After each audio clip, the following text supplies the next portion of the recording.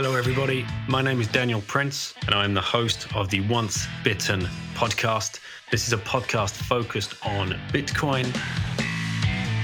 It's my mission to interview as many people as I can around the different aspects of Bitcoin and help people understand exactly what Bitcoin could mean for them and for their families and for their future. I hope you enjoy the show. Thank you so much for listening.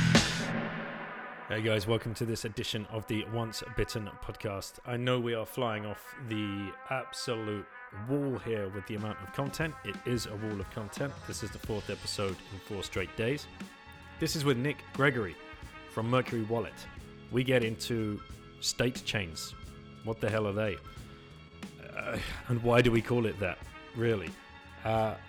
It's a great rip with Nick because we got to talk a little bit about his past as well, working behind enemy lines, working for the likes of the big banks, and what was going on in his fiat career before he found Bitcoin and why he joined the dark side. I always love those stories. Anyway, enjoy this rip with Nick and get to learn about Mercury Wallet. Before we do get into the show, please, like I tell you on every show, stack sats every freaking day if you can. And you should be able to, because who can't afford £5, £5 a day? Especially if you're in a fiat job, cut out that latte. Just stack sats. You can use many different services. The ones that are aligned with this show are Swan Bitcoin out of the US. They can help you with your DCA, dollar cost average. They can help you smash buy. They can help you if you need that private service because perhaps you've got a big chunk to put on, $100,000 or more over the next year. They will walk you through everything. They have advisors for this kind of thing. Check out swanbitcoin.com/bitten. In Europe, Relay offer the same service. All of those above services for all of you plebs this side of the pond. relai.ch/bitten. Use code REL727 and that will save you on commissions when you're smash buying or once you've set up your fiat cost average plan. You can set up with them out of the UK as well. Coin Corner are based out of the Isle of Man in the UK, and they can accept sterling and euros. They can set you up with an auto buy. They can help you smash buy. They can even help you orange pill your local merchants. People can set up merchants accounts with them, accept Bitcoin at point of sale, and receive euros or sterling if they're not ready yet to hold the Bitcoin on their balance sheet. They don't have to, but they can offer their customers another service right now. If you want KYC free sats, there is a perfect solution out there. It's called hodl.com/bitten. You will save on trade commissions.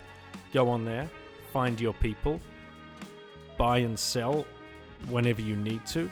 Go on there every day and try and set up your own little dollar cost average. This is a global platform. Anybody from around the world can sign up and start buying some Bitcoin on this platform. And these are the guys that also organize the Honey Badger, the Baltic Honey Badger Conference in Riga, in Latvia, and that will be at the start of September. There's no discounts for those tickets. You just got to get them when you can because they will sell out. It's an excellent conference. Once you have your stack, you might already have a stack that you're looking to up your privacy game.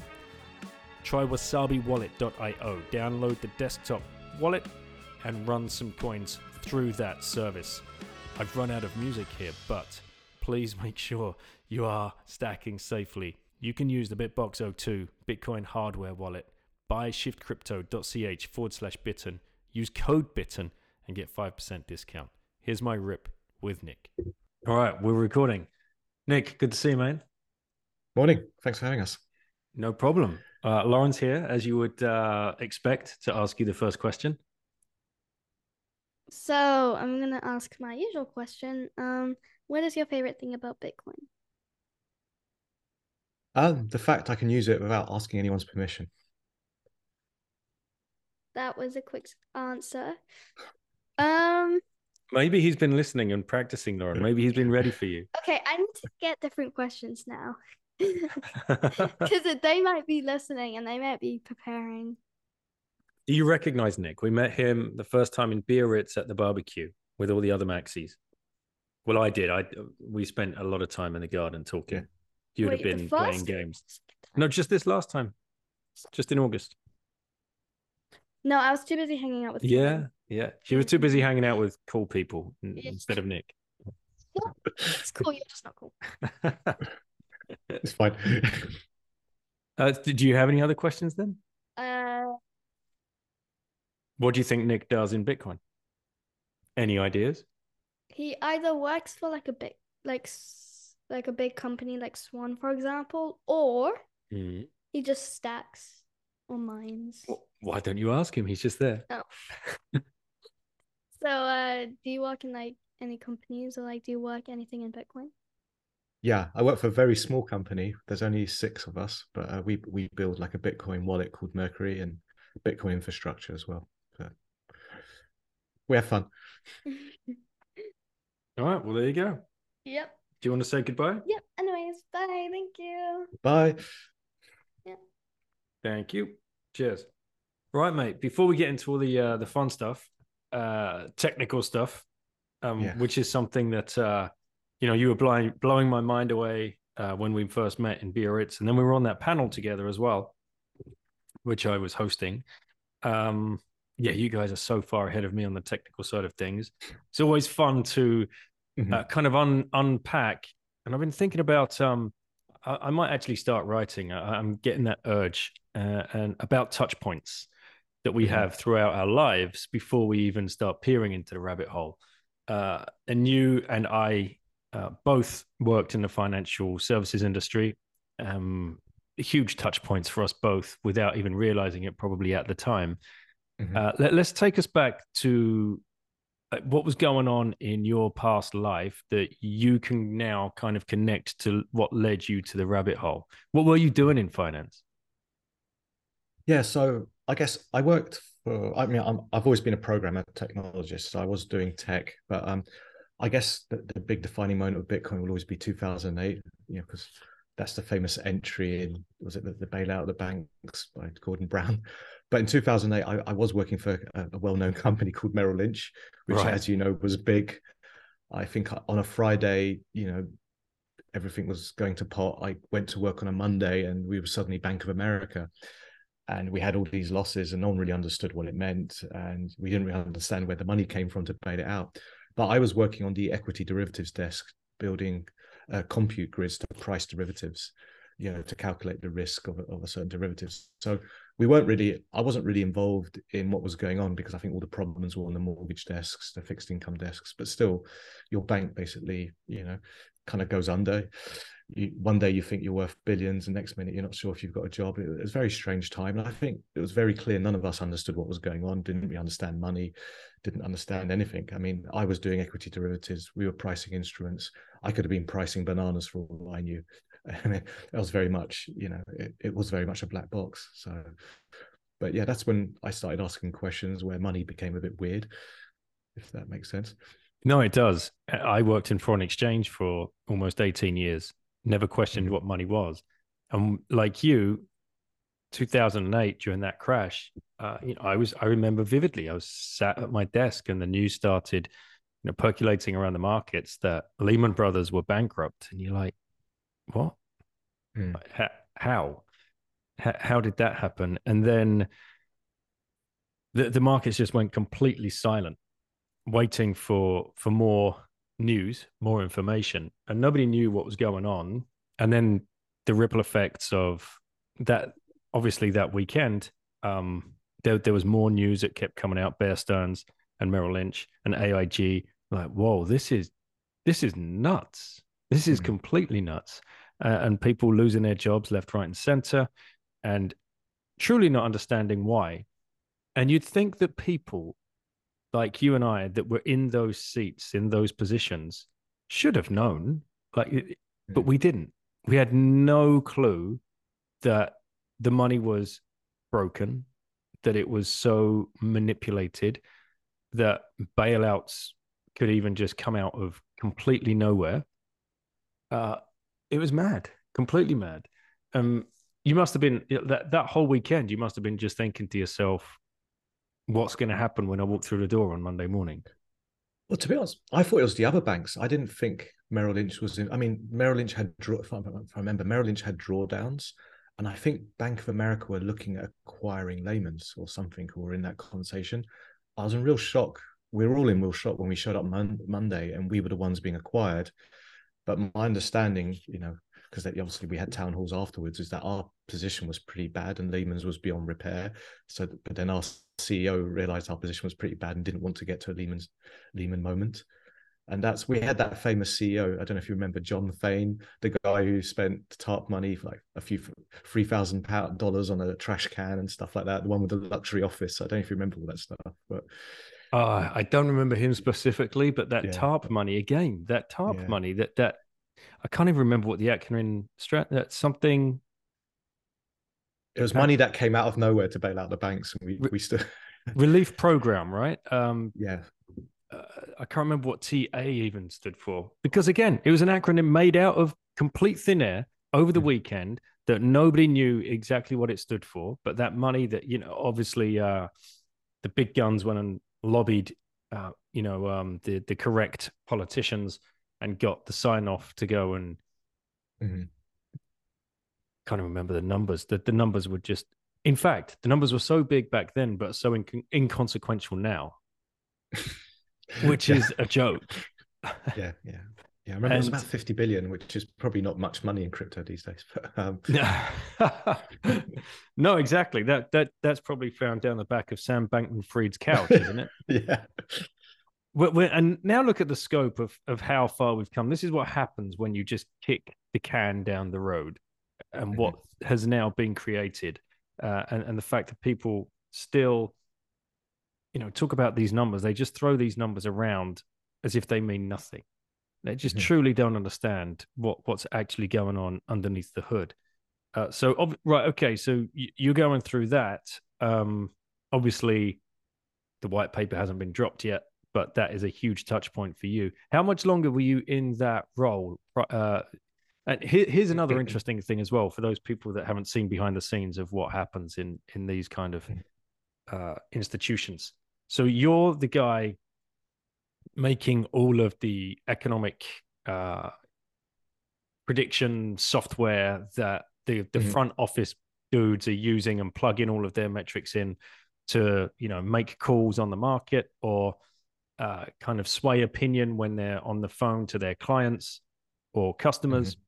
There's still a huge divide between your job and like the front office's job, right? Could you explain to some people listening, like the tensions felt between like some people on your team and some people on the in the front office on the trading desks? Yeah, I mean, the guys on the trading desk, I mean, you have three types of trader. I mean, I guess there's three groups that I was around with. I mean, I was very much a software engineer building software to do pricing. I wasn't doing any of the mathematical modeling. Those guys we call quants. And then you have the traders themselves who, they're the guys you associate with making big money. They're also the guys that don't last very long. Yeah. And I spent a lot of my days during then looking at Zero Hedge, and obviously we were all being selfish. We were wondering who was going to get chopped because banks were announcing, Goldman Sachs straight away around 12% headcount reduction. And there was a lot of panic. Should I go or should I stay? And at the same time, a lot of, believe it or not, hedge funds were hiring then because hedge funds started popping up that were trying to buy distressed assets. So, there was a lot of kind of commotion. And then when we got bought out by Bank of America, a lot of the guys I worked with did leave because they didn't want to be associated with a big American retail bank. Yeah, they liked being like an investment bank. That was seen as like a real demotion in status. And because of that, I ended up spending a lot of time in New York, and I actually ended up moving to New York in 2009 anyway to work for Bank of America because Bank of America couldn't hire people because no one wanted to work for a retail bank in New York. So it changed my life in the way that I ended up in New York anyway. But yeah, there was a lot of chaos. There was a lot of confusion as well. And, everyone was an expert. None of us was. I mean, I was getting my information from Zero Hedge. To be honest, 2008 made me a Zero Hedge reader. So, but that's mad. The ego tied up in just here's the company that's just saved another company, but they're not good enough to carry on working for. That absolutely epitomizes the kind of personality that you end up working around when you're in that world. Mhm. It's crazy to me. I spent so long there. Yeah, it was eye-opening. I mean, for software engineer, it was. I mean, my background was like grid computing, and you know, when banks started becoming high-frequency trading shops, looking at compute grids to price derivatives, they were hiring a lot of people like me, but it was a different world. You know, I remember the first day on the Merrill Lynch trade floor, there were two ex-Miss World contenders there. And I had come from a very geek environment, you know, being in the basement, not talking to people, not talking to people who had social skills. To end up in that kind of like city environment was quite, you know, shocking. And you know, that my boss and my recommended that I read Liar's Poker just to get an understanding. And then, you know, Flashboy, you know, City Boys came out as well, and it was like, oh wow. Yeah. Yeah, I remember though. That's Michael Lewis, isn't it? Yeah. I think it was. No, it's Flash Boys or Flash Traders. There was one done about Liar's Poker was about New York, but then there was another one written by the city scene, which was more British. It was more about, you know, guys partying in Ibiza and all that, and making trading decisions there and stuff like that. Okay, yeah, and then I remember. Yeah, you probably remember the book. It was about that guy who was an insider, and he was publishing his stories on the Evening Standard every day, and everyone was reading it, and that became a book. I do remember that. And I remember reading the High Frequency Trading book as well by Michael Lewis, which was like, oh my God. The levels of deceit and the lengths that people will go to try and get that edge in that business is so, yeah, I mean, it's so bad, as we know now as Bitcoiners. But yeah, the Miss World, yeah. And for those people wondering how they ended up in positions like that, it's just literally so you can take them along out with your company credit card and your clients. And so I hadn't been used to that kind of wealth or that kind of extravagance. And yeah, I'd worked in Silicon Valley during a dot-com boom, but nothing like the City of London or Wall Street. It's another level. Whereas if you're a trader or a broker and you invite one of your main clients out, one of your AAA clients, and you say, oh yeah, by the way, we've got Jessica working for us now. She's ex-Miss World. She's going to be coming along. It's disgusting. It's so obvious. But that's why people, like, you know, they love watching The Wolf of Wall Street. You know, great film, very spot on.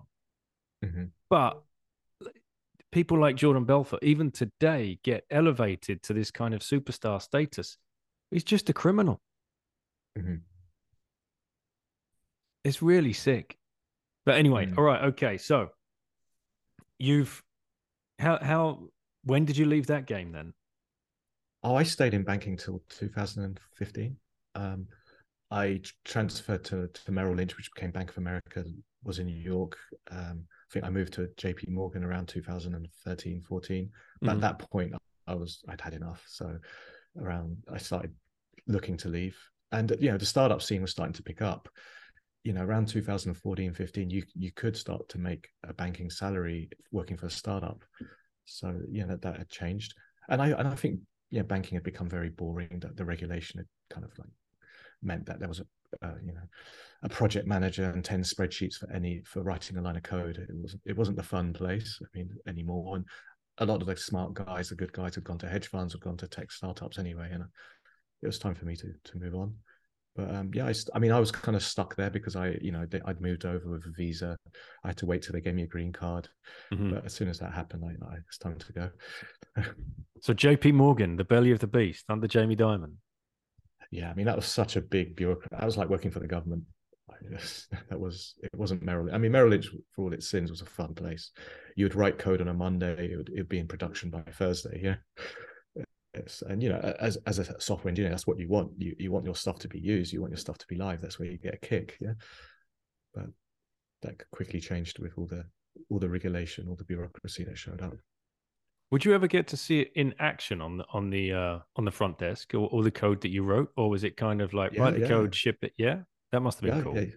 Yeah, yeah, it was interesting. It's fun. I mean, I never wanted to work for a bank, but I mean, investment banking is fun because I'd worked on a lot of research projects that never saw the light of day, and writing software that is used like a few days later is you get a kick out of it, you get a buzz. I'm not going to deny that.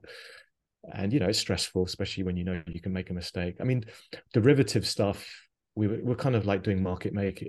It's more risks, so you're not doing the high frequency stuff where you could lose money if you don't know if you've lost money for quite a while, because it's more doing options and stuff, but it's still fascinating. Yeah, absolutely. All right, okay. So what then really led you down the Bitcoin rabbit hole? What made you start looking into finding out more, looking at articles or listening to podcasts or finding YouTube videos? What made you start doing that? And what were the first kind of things that you found? Yeah, well, I think after 2008, as I said, I became a zero hedge reader. I think that was a source of information for a lot of what was going on. And I did see Bitcoin a few times, but it took me, I probably should have got into it earlier. I didn't. I saw it a few times being mentioned on a website called Slashdot. And I remember the first time I think I saw it was written in Windows. And I thought nothing decent is ever built on Windows. And then, so I poo-pooed it. I basically ignored it. And then one day I was in a gym and a guy told me about how you can mine Bitcoin. And the idea of like downloading software and being able to like mine it was just too unreal. And then let's just say I knew people on the Silk Road, and having permissionless money had advantages.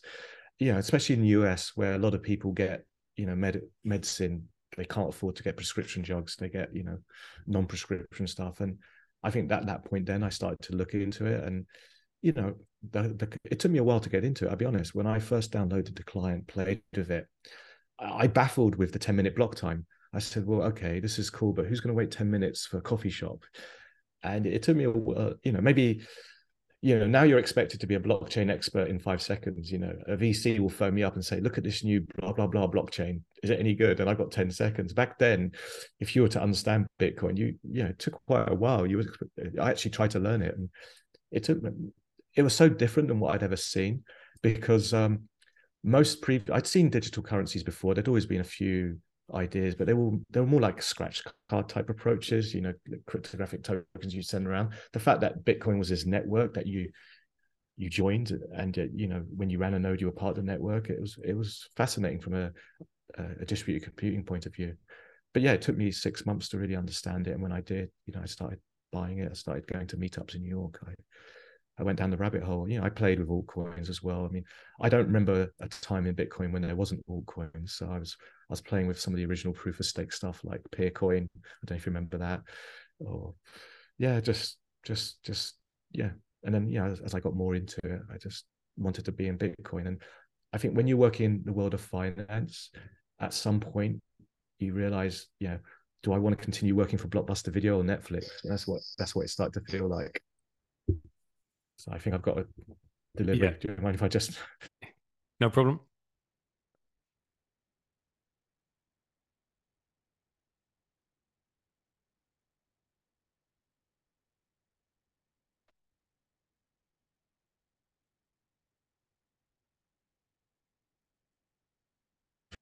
You back? Yeah, sorry. Yeah. What was that? An S19 turning up? You need to. I've been looking at them because they're going so cheap at the moment, but you need a special power transformer for them.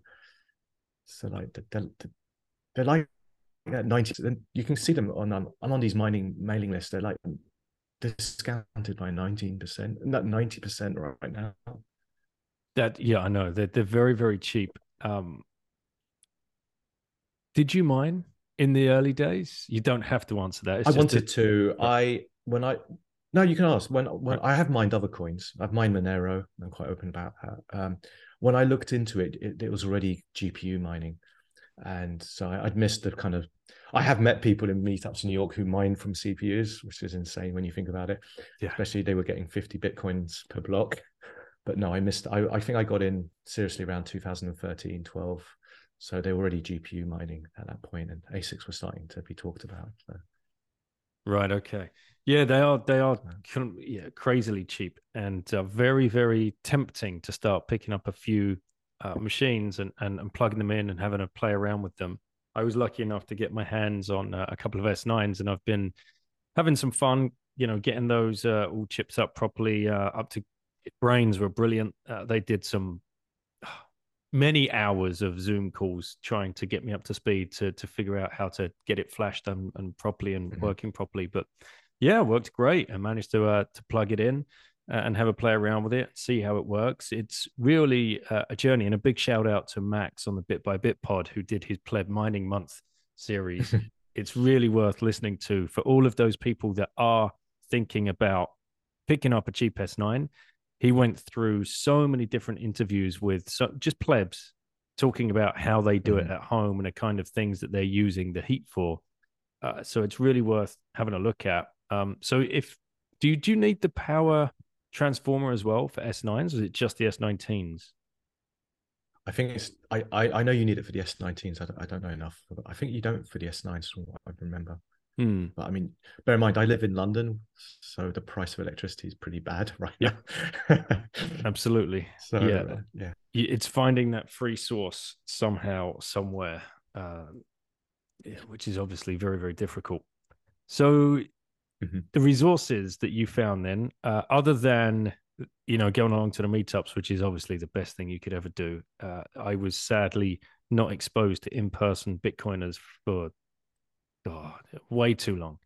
Very few head-to-head meetings that I was able to have. There's no meetups around where I live. We're in the middle of the countryside, in the middle of nowhere. But getting along to the conferences after COVID let everybody out again, getting along to the conferences made such a huge difference to meeting people face to face. But otherwise, I was just trying to consume as much as I could in articles, podcasts, YouTubes. Andreas was a huge influence back in like the mid-teens, going down the rabbit hole, following his talks. So yeah, big shout out. But right, why then did you end up finding yourself starting a company, Mercury Wallet, and giving back to the community is what we like to say. Yeah, I mean, Mercury Wallet is kind of like maybe the third iteration of what I've tried to do. So originally, I mean, my source of information back then was Reddit. Also, I was living in New York where there was no notorious BitLicense, and it made it very hard for anyone to do anything in the startup world in Manhattan. But can we actually, for those people that are listening that might not know the story of that, that's a very important part of Bitcoin's history, especially for the US. Do you just want to tell people what the BitLicense was, what was going on, and how it was affecting you guys over in New York at that time? Yeah, there was a guy called, Olof, I can't remember his name. Ben Lofsky. Ben Lofsky, who, obviously, I think it was at the Winklevoss were promoting Bitcoin quite well in New York. Obviously, they were based there. And, this regulator tried to, he came under, he spoke to a lot of Bitcoiners, not me, but a lot of people in the area to promote this kind of like favorable regulation for New York. And it ended up being some 60-page document where realistically you're going to spend 100 to 200 to maybe 300 grand in legal fees just to register.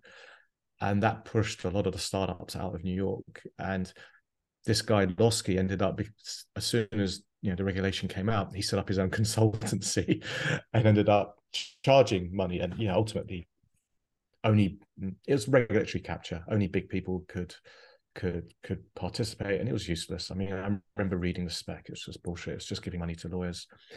And I think some companies moved to Panama, left, but it also created this kind of big OTC scene in New York where people were going to meetups, and the only way to buy Bitcoin was essentially with cash and peer to peer. But and it shows the dangers of regulation. It shows, I mean, with all the bankruptcies going on in the world, we all know who's going to make money. It's the legal system. People aren't going to get their money back. The companies are going to lose. The lawyers always win. And I'm quite anti-regulation for that. I'm pro doing things the right way, but regulation only benefits the regulators and the law firms involved, no one else. And unfortunately, what we're seeing right now is another push to regulation. That's not going to help. You're just going to see these law firms charge more, compliance departments get bigger, and innovation will shrink. And New York is a perfect use case of how that happened. But on the other side of things, there was a vibrant peer-to-peer system in New York. I think some of the early Bitcoiners, they created these meetups about buying Bitcoin. You'd go there, you'd say, here's some Bitcoin. People would exchange cash, and that created a kind of like an interesting peer-to-peer model. And I was working with these OTC guys, and I think that the first iteration of Commerce Block, we were trying to inject kind of that metadata for OTC transactions in Bitcoin transactions, and to kind of streamline a lot of that process. And that ended up, we wrote a spec for it, and ended up writing some kind of very basic software. But that's how it got me into the startup scene in New York. Then when I moved back to the UK, we started looking at building Bitcoin infrastructure using sidechains. So you're probably familiar with sidechains, the work that Blockstream did. So we forked Liquid, the code base behind Liquid, and basically started trying to sell sidechains to like enterprise clients in the UK, around Europe. And we had a few clients, but it was very hard to compete with the other blockchains out there. When we were selling EOS, remember them? They were quite a big name. They had a more sizable marketing department than us, more sizable sales department than us, and Tezos, you probably remember as well. So it was very hard. Bitcoin felt like a bit of a COBOL program. It felt like something very dated, and we weren't able to get really any momentum. So at that point, we started to pin it that we wanted to look what was interesting and happening. Although Lightning is growing now, Lightning was still quite early. So we thought, why not state chains? An interesting paper had been written. It combined some of the tech that we had done anyway with side chains, kind of fitted in a niche. So we decided to kind of, this was in a bear market, 2019. We decided to try and build the first implementation. And from that, Mercury Wallet came out, which is basically the first working implementation of a state chain. Okay, so I've got this right. Commerce Block are kind of the parent company, and Mercury Wallet is the first product that you've released. Yeah. Right, okay. So Commerce Block first, right? Okay, excellent. State chains. God, I hate that name. Why? Who came up with that? What's the word state? You can blame Ruben Samson for that. I mean, at a high level, do you know Open Dimes? Yeah. It's virtual Open Dimes. So you essentially create this thing called a state coin, which is essentially a crystallized version of a UXTO, but you can move them around off chain. So the cool way to think of it, we say in Bitcoin, not your keys, not your coin. Mm-hmm. Well, state chains kind of breaks that, because now I can put money onto this state coin, and essentially I'm giving you my private key, and now you own it. Now there's some funky cryptography to make sure I can't spend it with my old key. You have to collaborate with a backend server, but essentially that's what it does. So there are limitations in that you can't break them up. So if you've got 0.14 Bitcoin on this state coin, you can't break a piece off, but it is off chain and it transfers instantly. So it really is like a virtual open dime, and that's the way to think of it. All right, virtual open dime. I'll come back to that. And state coin. Oh, so Samson's got he's going to carry this moniker, is he? Of naming them state chains and state coins. Oh, we came up with state coins, so you can blame us for that. You can see we invested a lot in marketing and PR for that, but yeah, it's like state chains. It's like when Obi was first explaining Fedimint to me. I'm like, mate, why Fedi? Like, why is the word Fed in there? Like, this is, what are we doing? And now we're talking about state chains and state coins as well. Maybe these are the best Trojan horses out there. And then, so to do a quick comparison, Fedimint use what they call a Chalmian mint, and like so you'd switch Bitcoin into eCash or eCoin. What you guys are using are state chains. and your Yeah. Bitcoin gets switched into the staked coin, which then the other person that's receiving that virtual open dime is able to withdraw and switch back into Bitcoin, all off chain, completely private. That's the best way to look at Mercury Wallet. Yeah, we just facilitate the sending of private keys around, so off chain. Okay. So yeah, and then to use the open dime example again, if I hand you an open dime, like let's say we're in Biarritz next year, we're hanging out at that barbecue. I want to, pay you 150 euros worth of Bitcoin just to say thanks for your work. Here's a little gift. That open dime that I give you is essentially still my Bitcoin until you break the little thing in there and pull the Bitcoin off or use the Bitcoin yourself. Yeah. So if you were sending me in over time, that's what open dime, that's what happens. If you were using Mercury, I would give you a staked coin address. You would send it to me. Once you've sent that to me, which, because this is off chain, it takes, under a second, that's now mine. But the Bitcoin has stayed on chain. If you were to look at the Bitcoin blockchain, you wouldn't see any movement. So this coin can be moved around off chain multiple times, and that's the kind of like the key thing here. So just like if you were to give me an open dime, nothing changes on the Bitcoin blockchain. It's still the same private key that's locked up there. That's pretty cool. Let's do some use cases for the listeners. Yeah. Who might be and why might one want to do this with some of their Bitcoin? Well, there's two use cases. I mean, one, we've built a wallet for retail people. There's obviously, people want to be able to send things instantly. They want that level of privacy. And also we've got a proposal coming out actually next week where we can send around Lightning channels, because essentially we're just sending private keys. So those private keys could be private keys to anything. At the moment, they're private keys to Bitcoin, but in the future, we expect these to be private keys to Lightning channels. And, we're going to build some stuff where you could use this to kind of rebalance your Lightning channels off chain, so you don't have an on-chain transaction. But the retail app is Mercury Wallet. We do have users. We've been live almost a year. We've probably had about 20 Bitcoin chucked at it. People come on, they play with it, they send it to their friends like a little gift. Very much like the way people use open dimes. And then, we want to release a new product next year where we can help facilitate the balancing of Lightning channels. So, a lot of that, Lightning's, let's be honest, Lightning's probably been the hero of the bear market that's seen the most growth this year. A lot of people run these Lightning nodes, their channels get out of sync. They basically have to shut them down, resync them. We think with state chains, you can do that all off chain. So it'll be slightly faster and slightly cheaper to do. But those are the use cases we're pushing. And no footprint on the blockchain either. No. I mean, there's always whether you've got a plus, there's a minus. You do. It's not trustless. Like, for example, if we were to vanish, this doesn't work anymore. So, however, you always have custody of your funds. So you always have this kind of like a back out transaction.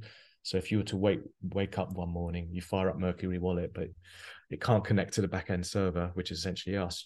You do have a backup transaction to pull your funds out. And I saw recently as well, one of your most recent tweets about the Tor network and how we need to start looking at different ways to, it was a DDoS attack that keeps occurring on the Tor network. Actually, let's keep it very, very, very simple. Can you explain what you mean by a DDoS attack on the Tor network? What's happening? Why that slows everything down, and then why we need other solutions? Yeah, so DDoS, essentially, if you have a website and too many people start hitting it, it's going to go down. It's going to be unresponsive. Now, websites have lots of solutions for that. Like they check IP addresses and stuff like that. If they see lots of traffic from one IP address, they may block it or they may rate limit it. Tor this year, it's a lot more complicated than the website because it's a distributed network. And there's been a lot of traffic now. Some people think it's DDoS from the CIA or, free little agencies. It could be, and I'm open to this. It could just be that we've got a lot more users. You have all these people on PlebNet running Lightning nodes on the Tor. It could be that. I don't know, but it has made it very unresponsive. And there are times where our wallet hasn't been usable because they can't connect, because we support Tor. We don't want to collect people's IP addresses and stuff like that. Same with other kind of wallets out there. There's many Bitcoin wallets run over Tor, and some people want to fix Tor. I'm not sure the architecture is really designed for distributed systems. So we've looked at implementing something called I2P, which is not as mature as Tor, not as well used, but it's kind of more designed for distributed systems. But we don't want to essentially be, we're not going to say Tor is not as good as I2P or I2P is better. I think, Bitcoin projects are just going to have to support all these kind of privacy networks out there and be agnostic. And, there's others, when I did that tweet, a lot of people said, looked at NIM, have you used it this? And I think we're just going to support all the ones, so that if Tor is under DDoS, if Tor is struggling, we can switch to I2P. If I2P then is, getting rammed, we can go back to Tor. But and I think that's kind of an issue that we've had this year. And I was a Bitcoin man. I think we were together at Bitcoin Amsterdam. This is something I spoke a lot to the Wasabi guys. Yeah, they've had the same issues as Tor as us. They've taken a different approach, but we've been sharing information anyway, because this is going to affect everyone, not just wallet providers like us and Wasabi, but people running their Lightning nodes at home as well. Mm-hmm. So that's why I just wanted to publish out. Look at other things. Be agnostic to the underlying protocol, to the underlying networks. Yeah. Yeah, absolutely. I'm very confident that new solutions will come up, and they are being worked on. Right, there's Impervious as well, I believe. NIM, you mentioned. NIM were actually they were in Biarritz, were they not? I believe so. Yeah, NIM looks good. We went with I2P simply because we knew more about it. I'm not favoring one over the other, but and it hasn't been easy to use it because the support isn't as good as Tor. I'll be honest. And but I think long term, I think wallets are going to have to support 2 or 3 of these networks and be kind of agnostic. But yeah, NIM does look interesting. I want to spend some time on that. It's just for us to implement it still takes a couple of months of engineering, testing it, and we have to support multiple platforms, Mac, Linux, Windows, and they've all got their little gotchas. So it makes sense, wouldn't it, to be able to be agnostic and to use whichever one is working best at that point that you're trying to make a transaction. Yeah, I spoke to more kind of low-level guys, people who do kind of, I'd say, Unix DevOpsy hacker stuff. Most of their tools support multiple networks now. They write tooling on top of these kind of privacy networks, so they're not stuck to one. So that's what we're trying to do. So come back to another use case, because you just mentioned Wasabi, and my next question was going to be, how does Mercury Wallet help that Bitcoiner that you're sitting out there on a stack of Bitcoin that's been KYC'd because they've bought everything from an exchange? There wasn't too many other options back in the day if you've been stacking for a handful of years, and you might want to break that KYC. Obviously, the tools are out there, Wasabi being one of them. Max has been on the show. There's a lot of CoinJoin wars going on at the moment. Where do you guys kind of fit into that battle at the moment? Are you on either side of any of those fences, or are you just quietly trying to build your own solution, or you've got something that you can offer to people? What's your take on the whole thing? Well, our privacy model is very different than a CoinJoin. As you know, with a CoinJoin, you essentially take a coin, you kind of munge it with a load of other coins, and on the Bitcoin blockchain, you see this kind of massive CoinJoin transaction. So the problem with KYC regulated exchanges, they just say, you're a CoinJoin, you're bad, even though you may not have done anything bad. We implemented our first use case for State Mercury was to implement coin swaps. Coin swaps essentially allows a group of people to swap their coins. The advantage is that you don't have any taint, so that's great. But the disadvantage is you could end up with a dirty coin. Now, the way we've done it is if you end up with a dirty coin, we do write all the coin swaps into the Bitcoin network, so you could prove you participated in the coin swap. But we're very careful about marketing privacy because it's a hard thing to do. I mean, even I've used Wasabi. I think those guys. I can't comment on Samurai because I've literally never used it because I don't have an Android phone. And I've used the other product as well quite a lot, Join Market, which obviously it's actually the most well-used privacy tool. But yeah, it's a very hard thing to do, and there's a lot of ways you can mess up privacy. So I think, and it depends what you trying to be private for. Are you trying to avoid the FBI, or are you trying to avoid your girlfriend finding out where you spend your money? Those are two different very use cases, and also.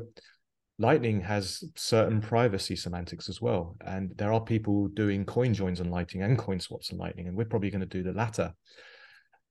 I think it's good that we have multiple options, if I'm honest. It's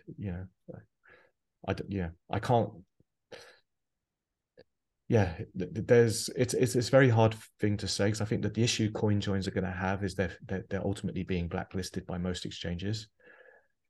But on a positive note, I don't know what exchanges are going to do about Lightning, because Lightning is essentially, even though the privacy is not as good as a coin join, people are going to be doing coin joins inside of Lightning. There's already a proposal to do that, which I think is actually funded by Wasabi.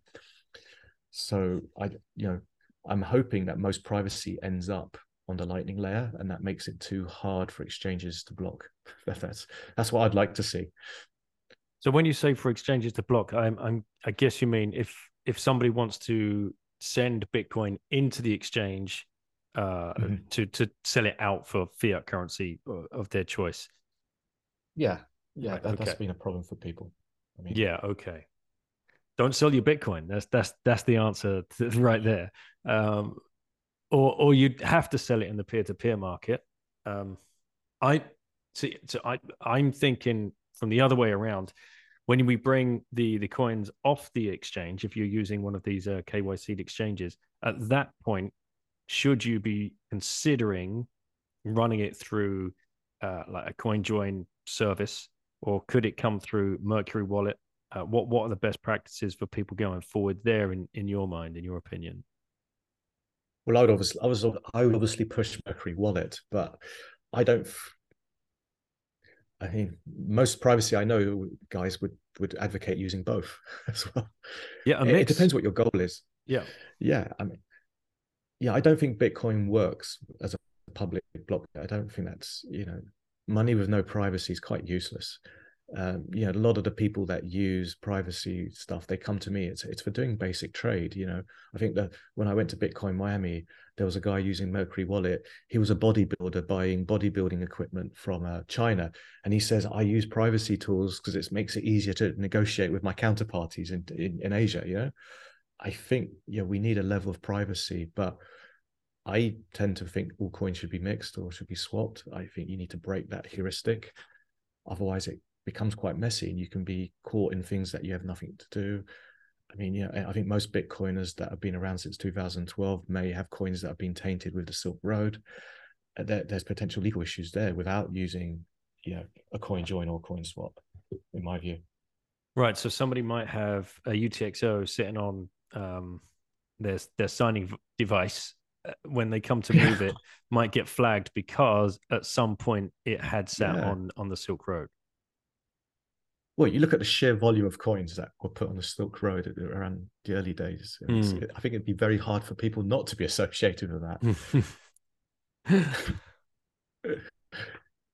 Interesting. This rabbit hole is pretty new to me. After lengthy conversations with Max, both in Riga and in Amsterdam, and listeners know that I've not been down the privacy rabbit hole at all, really, in the past. It's just not something that I've been taking too much note of, and I guess that's probably because of my financial markets background, being doxed up to the max, being used to opening exchange accounts and just going through all of that doxing. It was just second nature to me when I first came to the space and started doing this. And again, there wasn't that many services around back in those days, so you were forced to use whatever you could find anyway. And now like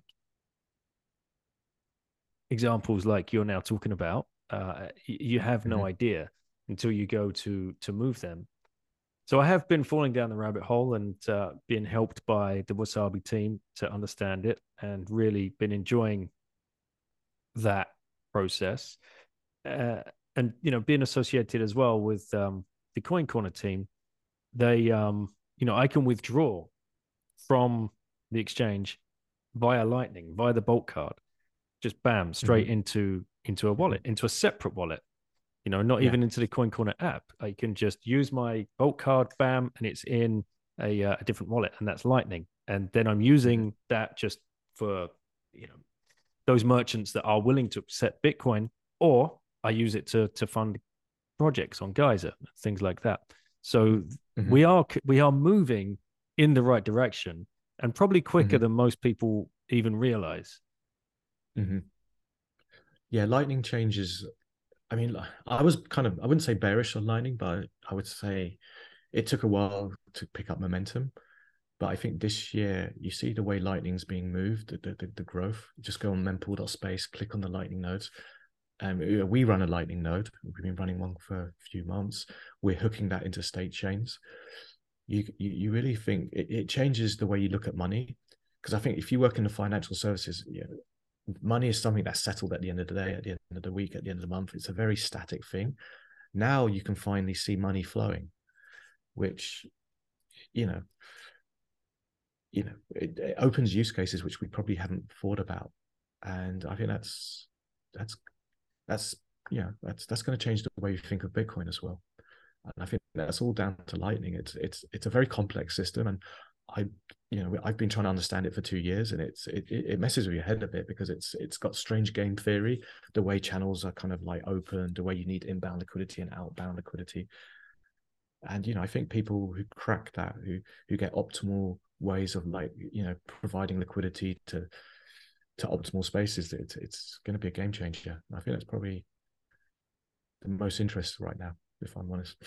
What's keeping you awake at night, Nick, in the Bitcoin space? For good reasons or bad reasons? Both. Yeah, I mean, look, I wasn't exposed to the FTX stuff, but I do know institutional investors or big money that's kind of pulling out of the space because of that. I am concerned about the heavy-handed regulation coming in, because I've seen that happen multiple times, whether that's from the banking crisis of 2008 to the BIT license. But there are positives as well. I'm on a few Telegram groups, like you're probably on the same ones, like PlebNet. They're growing every day. There's new people running Lightning nodes. I'm on the Lightning Ventures AngelList group. There's new projects that are looking for funding. I think also the peer-to-peer market of Bitcoin is growing. If you go to btcmap.org, I think it is, you see a new pub in London that's supporting Lightning every few weeks. I think you introduced me to the Bridges to Bitcoin guys. I mean, yeah, I'm always sending them people who want a Lightning terminal. One of our partners, one of the companies we work with quite a lot is, I work a lot with Ray from Pax4. He's got non-stop people wanting to do peer-to-peer stuff, and that's all in Lightning. So you have this kind of the old world with their lawyers who want to slow everything down, and you've got the entrepreneurs, the people building, the people who don't want to upload their password and private key just to buy something on Amazon. Because essentially, when you're buying something with credit card, you're essentially uploading your private key to Amazon and hoping Amazon are nice, and you're uploading your passport and hope that Amazon don't get hacked, and your passport ends up on all these weird dark web sites. So there are people who don't want permission to do things, and there's that balance of where it's growing. And at the moment, I would say Lightning with Bitcoin is growing faster than what the regulators can do, what the old world can do. And I think that's what's cool. Yeah. You can just sit at night and I can just sit at night, watch what's going on in PlebNet, see the new Lightning projects pop up, and realize I think we're in a good place. It may be frustrating if you live in the UK because, we potentially could have a heavy regulated approach here, but there is the rest of the world that's not going to have that. So, well, we had that blog post yesterday from the ECB. I don't know if you saw that. It was absolutely I did. So retarded. I actually thought that was a real positive. I mean, it's like, Me too. If we're occupied, if we're in their mind, we're pissing them off. Yeah. And just the level of misunderstanding was staggering. It was absolutely staggering. It was a very bullish piece to read because, oh, right, okay, they really don't get it. And we're still at basic 2013, 2015 FUD levels with what they're writing about. So yeah, come in and how can they regulate it? That this is the thing that kind of goes over my mind. How can they regulate it? What are they going to do? Ban it? Well, we know as soon as you ban anything, and they know this as well, the game theory of banning something just gives it a better use case, and incentivizes more people to learn about it at the very least. And how can you ban it? You can't, because of things like Mercury Wallet, services that you've built. I'll still be able to transact. If it will push us as well, like happened in New York, it will push us again to find each other. I think. Yeah, and I think New York actually was, in a weird way, there was a very big Bitcoin community there. I mean, I got to meet some people who taught me a lot of stuff. Do you remember a guy called Trace Mayer? Yes. Yeah, he was very active. Yeah, he was very active in New York, teaching people the economic side. Because I came as a nerd, as a geek. Yeah, he used to show up to the geek events, talking about the economic, he showed a different side to Bitcoin that I didn't understand, and that's, you created a kind of like a cool underground community in New York. So if they ban it, it'd probably be a positive. And I don't think the UK are going to ban it, to be honest. I mean, I'm not worried about that. I'm just worried about the FCA doing things that they don't really understand, and that can just makes it harder for people like me to get bank accounts and things like that. That's the real problem. Probably, I don't know if you have a similar issue, but not yet. What have you faced? What's been your problem? Oh, I've been shut down by Revolut this year, who claim to be pro-grip. No, it's very hard to run a Bitcoin company in London just through banking. That's the issue. Okay. So because it's a company, yes, Revolut don't want to be associated with your company because it is right. Holy shit. We did Bitcoin. So on our website, we used to just put blockchain.com. We used to say we do blockchain stuff, and blockchain stuff was good for a while, but then they changed their mind and said even blockchain's bad now. But we'd never ever put Bitcoin on our website, on the Commons Block website, for that reason. And that was really just for banking partners. Which makes no sense because they're a shitcoiny company, right? They've got all of their. I mean, I use them. I have an account. I need to switch sterling to euros and all of this kind of stuff. And they're all forever trying to push some kind of crypto bullshit, and it's so annoying. So why would they then not want to? Is it because they see you as competition? I don't think so. I don't think it's as nefarious. I mean, look, I still go for a drink in the city with people I used to work with. It simply is in finance, it's the cost of compliance. It's they could deal with people like me, but it's just not worth it. And it's not like, I mean, I went to the Houses of Parliament around 2018 when Crypto UK was active. Yeah, the politicians were more or less pro Bitcoin. I mean, they weren't anti Bitcoin. They didn't really care. They're pro innovation. But it's the establishment of government, not politicians. It's the regulators, the Treasury Department. They don't want to change, and they've levied a lot of regulation on an existing financial system, and for them to look at anything new just costs them a fortune. And that's why when you hear about kind of exchanges in the UK, 1/3 of their staff are compliance officers.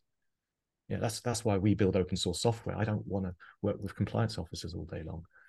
When I was a part of Crypto UK, it was all compliance officers in that group. There was not one technical person. In fact, the only technical person that was originally part of Crypto UK was Obi, and he left after 6 months. Yeah. So I was on my own in this room with like 9 other compliance officers or marketing people, which was really boring, if I'll be honest. And at least when Obi was there, I had someone to chat to, but he buggered off for whatever reason and left me alone with the suits. So Obi just got so dragged down by all of that. I remember, him telling me about, it's a big part of the reason why he ended up, moving on from CoinFloor. You just get, in the end, you become, as a CEO, you become chief compliance officer yourself, because not only are you, managing the team within house, but you're also managing the phone calls that are coming from the FCA or the police departments or whoever that wants information from you, which you're forced over a barrel to give. It's that is one big problem in the UK. This idea that we've all faced it, when you're trying to use your fiat currency just to send a couple of £1,000 to an exchange, sometimes gets flagged, and that money is just caught in the middle, sometimes weeks. In fact, I've had Josias on before, Coach Carbon, who talked about months his funds were locked up by Barclays, and he just could not find a solution.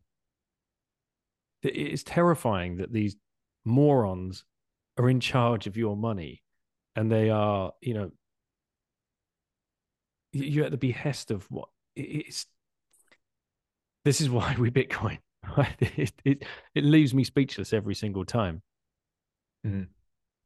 Yeah, I wouldn't even know what it would be like now to open a bank account. I'm hearing horror stories from other crypto companies now. It's, you're looking at 3 months. They KYC all the management, all the directors, and they go quite low level into how deep they go into the AML now. So what's your solution at the moment? Do you have a bank account for Mercury as a business? Mercury doesn't, but I mean, Commerce Block, we do a few hops and hoops, all legal, and it kind of works. But I think if we ever got bigger, we'd have to basically bank off like in Eastern Europe or something. That's what the big exchanges in the UK done. At the moment, we're able to navigate. I mean, but it's a cost. It's a cost of my time. It's probably 20% of my week, just making sure we're able to pay people normal money. Yeah. I mean, the possibility that faces the City of London right now to lift that and to attract. The problem is, though, you'd attract all the crypto bros, and that's not the kind of businesses that you want to attract. Yeah, it's a hard one. I mean, the crypto bros, but there is quite a big Bitcoin community in London. I mean, I won't say who, but there's quite a few. A lot of them want their privacy, but there's quite a lot of Bitcoin core devs in London. You probably know who they are, and there is, you have a good meetup scene here. There is a big demand, and the challenging thing is when I, because I did work in banks, I have done presentations and stuff in old style banks.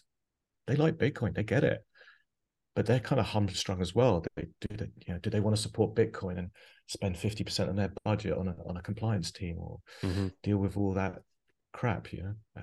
It's not. That's the problem, and I think it needs just more grassroots momentum, because politicians. My experience with politicians, they're not anti-crypto Bitcoin. They're not. It's just the system of government that's kind of handcuffing them. And if the grassroots movements become so big that the system of government has to change to not alienate a certain part of the economy, I think that's what will happen. If 20% of the UK are transacting peer-to-peer because of the work that Bridges to Bitcoin have done, the system of government are going to want to capture that somehow. And I think that's where you focus on grassroots movements. I think that's the only way. Are they too controlled though by the central bank, the powers of the central bank, and those people above the government? The Bank of International Settlements obviously being the granddaddy, the final boss. And what's your opinion on the possibility of a CBDC coming out in the next 5 years? I think, from my understanding, the UK already have built the CBDC. I mean, if we're honest, CBDCs is not hard for any crypto person to build. I mean, it's essentially a blockchain of one validator because it's centralized, and it's a private key and a public key. I mean, CBDCs do make sense. I mean, hear me out with this, but if you're using credit cards and debit cards, essentially we are in the CBDC world anyway. You know, there's only 4 credit card companies as far as I'm aware. Diners Club, Amex, Visa, MasterCard. You know, they're all regulated. So I'm pretty sure all their data sits in a centralized database anyway.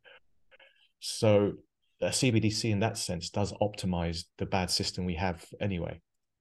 Now, you know, so long as we've got an option to step out of that, I'm fine with it. But I think, yeah, CBDCs are probably closer than what we think. And it is ultimately just an optimization of what we have. I mean, and I do think they get scary when they start talking about, you know, giving you vouchers if you're a good ESG boy or whatever. That is scary stuff. But I think it's going to happen. And the only thing you can do is opt out and, you know, go peer to peer. How do you think they roll it out? How do you think they convince the British public that this is the end of the pound and you are going to slowly transition to what we're going to be calling Britcoin, which I've heard them talking about? Yeah. And it's going to be a central bank digital currency. And this is going to give you a direct link bank account, in essence, to the Bank of England, to the central bank. How do they... if you look at 2008, you know, we went bankrupt, but they gave a bunch of checks to the billionaire bankers and hoping that money would drop down. That didn't really work. And, you know, let's be honest, the banks that were too big to fail got bigger, and a lot of their risky activities just moved to hedge funds. You know, during COVID, I think in the US, they gave stimulus checks, but that didn't really work. A lot of that money ended up on Robinhood. Yeah. Yeah. And if we were to have another crisis, whatever crisis we have, you know, if they give you vouchers via CBDC that, you know, says you can only spend that money at Sainsbury's or bug Mars bars, is that cockroach Mars bars or something? Yeah, whatever they want us to eat. I presume it's, you know, if people are hungry, that's free food. I mean, that's the way I presume they would do it. You know, in the UK we had the COVID passport, so having the Britcoin passport could be rolled out in months. And if people need money to pay for their electricity, to pay for their food, I mean, that's how I presume they would roll it out. Sorry if I'm sounding Orwellian, but that to me seems like the way I think that they're going to try and convince people is by dangling the carrot of a favorable exchange rate the sooner you exchange your pounds to the CBDC. But why would they exchange it to the BC? Wouldn't they just basically say this is a new mobile wallet, this is the government Britcoin wallet, and it's just the same as what but then they'll gradually phase it out? And if they give people free money to buy food, to buy, you know, we call it cockroach Mars bars or whatever, to feed people, to pay for electricity, there you have it. There you have it rolled out. Yeah, I see them, instead of just giving out free money, I see them doing something along the lines of, here's the new app. This is the central bank digital coin. This is called Britcoin. All you have to do is download the wallet, load your wallet with your pounds from your bank account. Mm-hmm. So, and if you do £1,000, you'll get 1,000 Britcoin. If you do £800, you'll get 750 Britcoin. Do you know what I mean? So you'll be incentivized to exchange more and get more for the more that you exchange. I think that's the kind of incentive that they'll use, because it just seems like a very easy way to trick people into parting with their cash into this Orwellian system of, you know, total surveillance and, you know, this digital panopticon of, we now know exactly what you're going to be spending and where and how, and give us a year to track everything that you do. And then we will start the voucher system of, yeah, you've been a good ESG boy. No, you've been a bad ESG boy. You've eaten too much beef. You need more bugs in your life. You know, it's so freaking scary but the problem is people will do it. People will do it. That they've been primed to do it. That, you know, this kind of. But most people are kind of live like that anyway. Most people live all their life on credit cards. Yes, probably exactly. Spend way too much time on social media. Mm-hmm. I mean, you could probably replace a lot of people with some simple AI based on their the spending habits, you know about them from their credit card behavior and the behavior on Facebook and Instagram, for example. And without sounding, elitist, their welfare behavior. Because, if you look at what's happened in the UK as a prime example of what's happened, they've insidiously created a welfare class. These are people that use welfare as a lifestyle choice, not as what it was supposedly for your safety, brought in as a safety net to help you in times of hardship. No, it has become this, system that can be scammed and is scammed every single day to the tunes of tens of millions of dollars every single day by people that are, circumnavigating the system to get themselves extra welfare money. They are the prime target for this new technology, this new CBDC, and to roll out this voucher system that, I both agree on, it will be the kind of thing that they go, people love something for free. And as we know, there is no free lunch. It's really, I think, unstoppable. It's going to come, which is why it's more important to get as many people understanding Bitcoin as soon as we can. Yeah.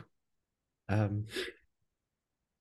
I mean, I think the momentum is changing. I mean, people are coming into Bitcoin. It hasn't, arguably it should be dead, and it hasn't. It's actually thrived in the last few years. And I think the things that are not Bitcoin, they're a distraction, bit of fun, but ultimately people are moving to this. Yeah.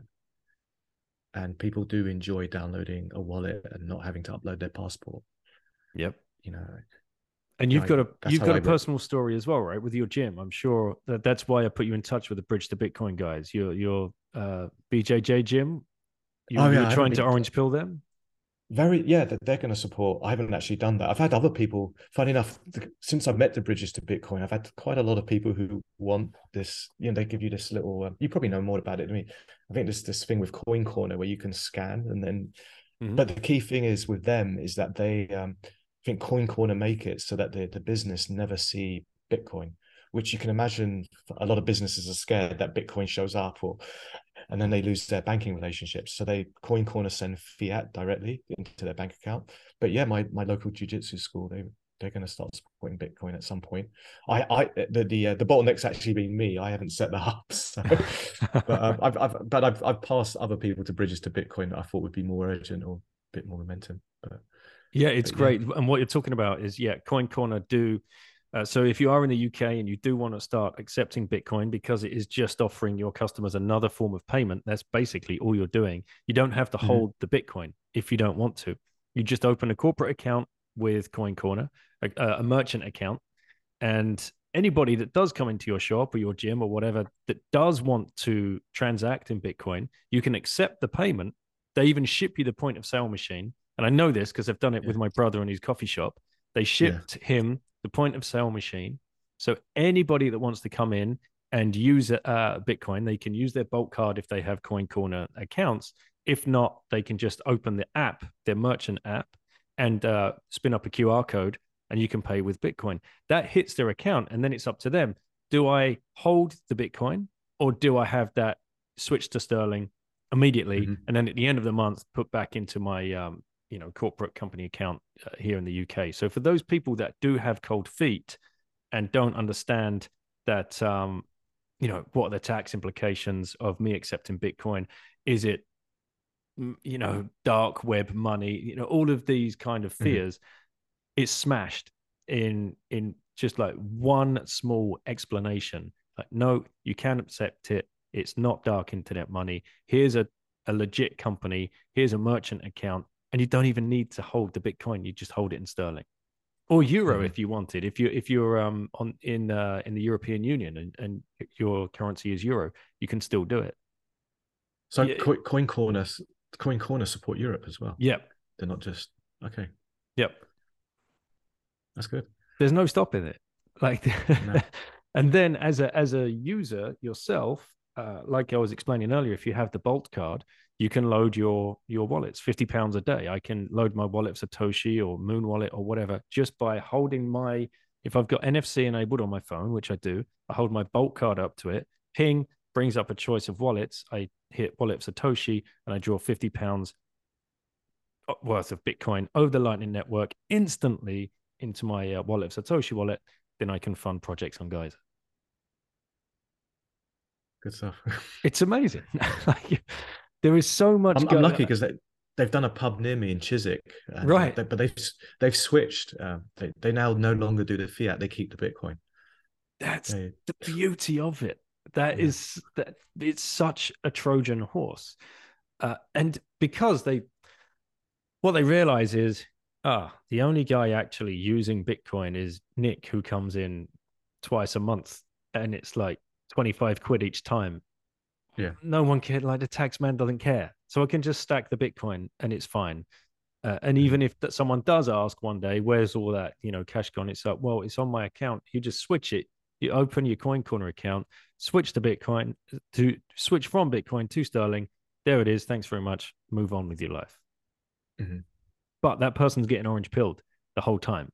And the more and more people that go in and ask, do you accept Bitcoin to the merchants, is so important that we keep doing that as a community of people. Mm-hmm. No, I see it growing. Now Mercury Wallet, like how can we bring this back to Mercury Wallet now for merchants? Well, we're working on a Lightning implementation, and we hope to be mobile next year as well. So, hopefully, maybe one day you won't use Wallet Satoshi and you'll use Mercury. But yeah, that would be great. That'll be down to us, but to make sure the UI is the best. I mean, a lot of this, Wallet of Satoshi have done a good job. I mean, I personally use Phoenix, but that's I don't know if that's probably too cryptic for some people. But a lot of it comes down to people like me and Mercury Wallet, building UIs that make it easy for people to use. And I think that's the key thing. And I think, if you're honest, the wallets of today are much better than 10 years ago. I mean, oh God. Yeah. The UX wars, they were always fun. But I'm now thinking, bring it on, please. I would love to be able to it's withdraw. Good. Withdraw from Coin Corner straight into Mercury Wallet, where I know there's that next added layer of privacy. The wallets are getting better, I'll be honest. I mean, my de facto wallet for years was Electrum, but I admit that wasn't for retail.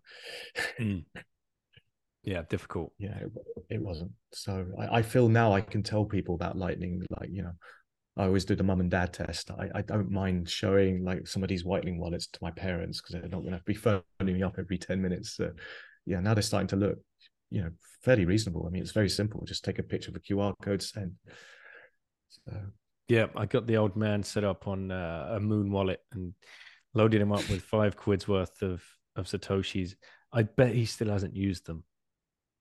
I'll have to. I'm going to see him at Christmas. I'm going to check that wallet. I guarantee you the 5 quid's still on there. So I'll have to get him buying me a beer or something at the or my brother's cafe. That would be the best place to do it, mate. I got to ask you the final question before we close this down. If you had one orange pill left to give to somebody, who would you give it to and why?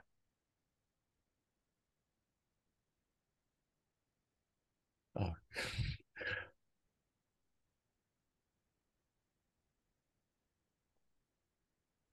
I've lost my words. I'd probably go for the king, being British. Yeah.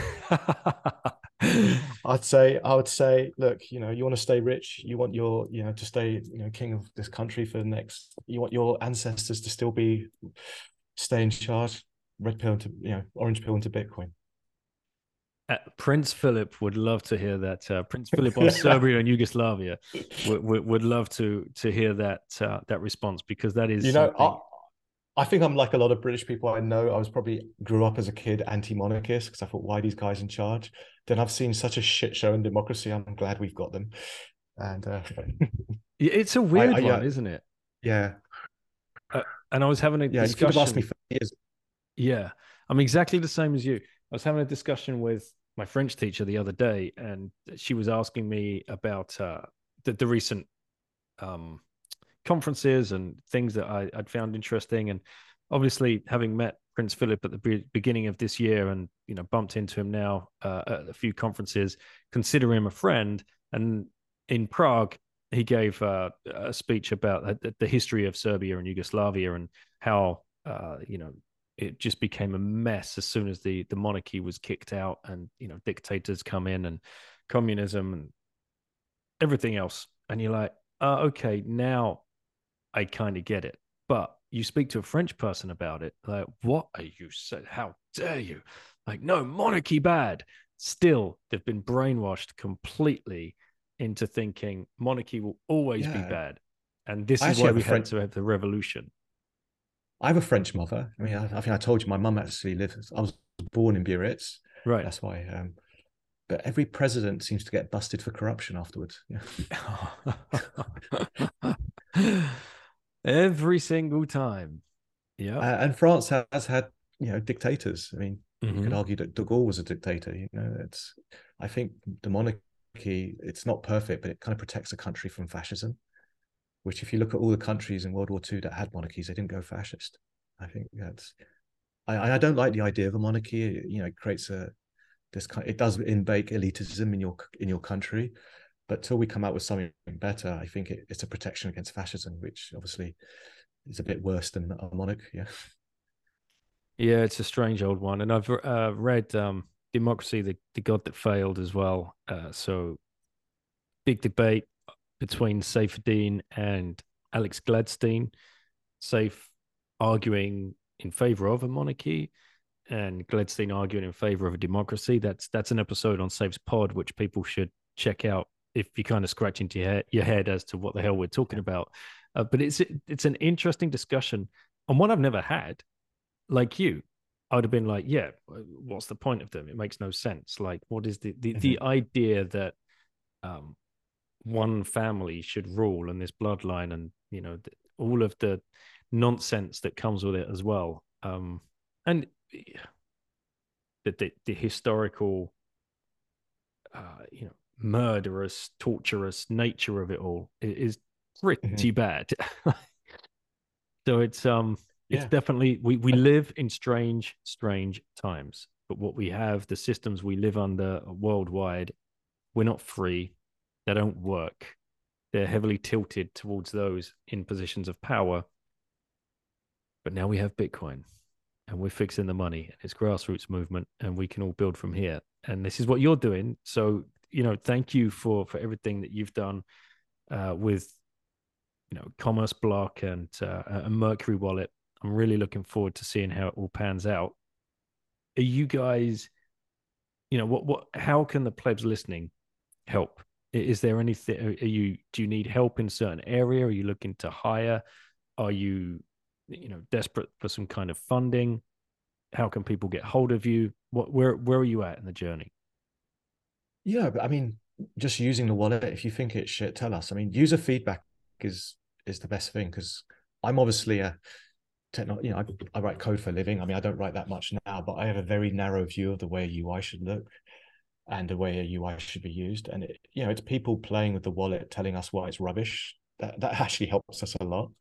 We're not the best at branding and marketing and stuff. We admit and this is a very hard thing because no one's built this stuff before. I mean, you look at designing a Lightning wallet, well, there's no reference implementation. There's nothing you can copy. Yeah, you kind of so just use the wallet. Tell us what you like about it. Give us feature requests. We'll build. I mean, we like building, and you get a buzz when people use it. I mean, when I went to Bitcoin Amsterdam, having a few guys came up. I did a panel there on privacy, saying, "Oh, I used your wallet. It's cool. We did this." That gives you that's the best you can hope for in life.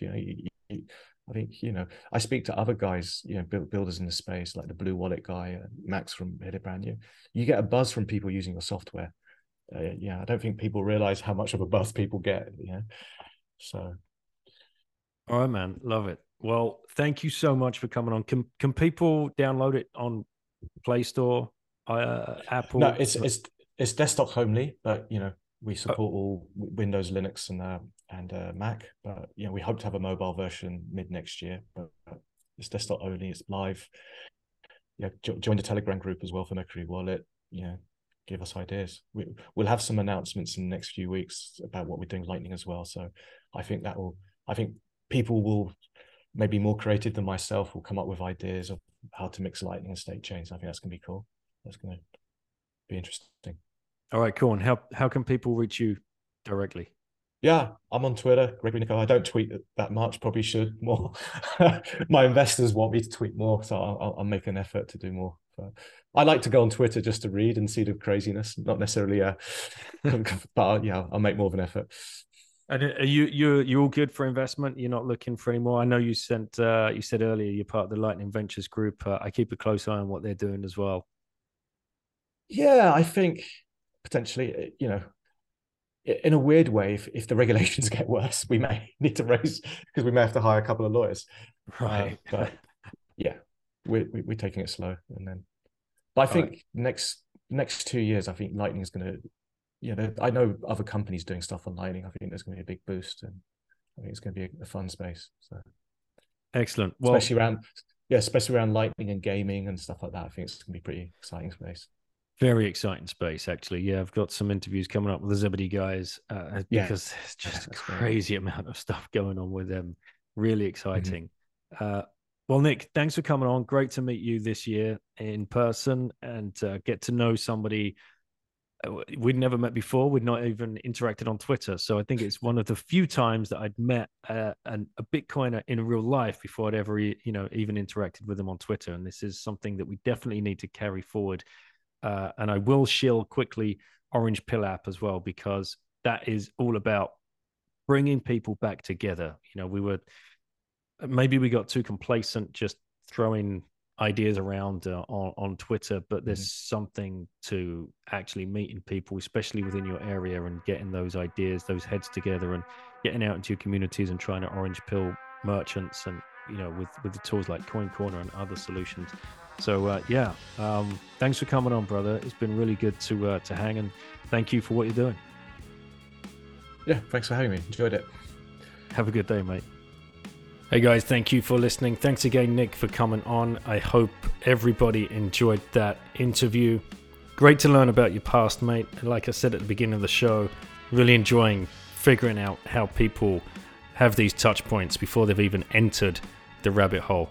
If any of you listening to this have any kind of feedback for Nick, or if you want to mess around with the wallet, just go straight to the website, mercurywallet.com, download it, play around with it, see if this is a service that is going to complement your Bitcoin journey. If you're already a user and you've got some feedback, just shout out to Nick. You heard him on this interview. They're always looking for feedback. They're always looking to build better products and want as much criticism as possible. And let's go. Let's all start helping each other build more tools. Bitcoin is still on a fire sale at these prices, and people are building the tools of tomorrow. We've already won. I think you know that if you've been listening to this show long enough. My conviction is 100%. And when you speak to people as smart as Nick and the rest of his team that are building these kind of tools in the background, almost unnoticed by the wider Bitcoin community, certainly by the wider financial legacy system, it's done. It's dusted. It's over. So make sure you're stacking. Stack as safe as you can. Mercury Wallet's obviously a great tool. If you want to get some KYC-free sats, you can use HODL. HODL, new sponsor on the show. Thank you very much, guys, for showing your support. HODLHODL.com/Bitten is going to save you on commission there. If you want to use a CoinJoin service, you could use Wasabi. Nick gave Max a shout out on the show. You can go and listen to Max Hillerbrand's interview from before when we talked about the CoinJoin wars and what Wasabi offer. It's wasabywallet.io.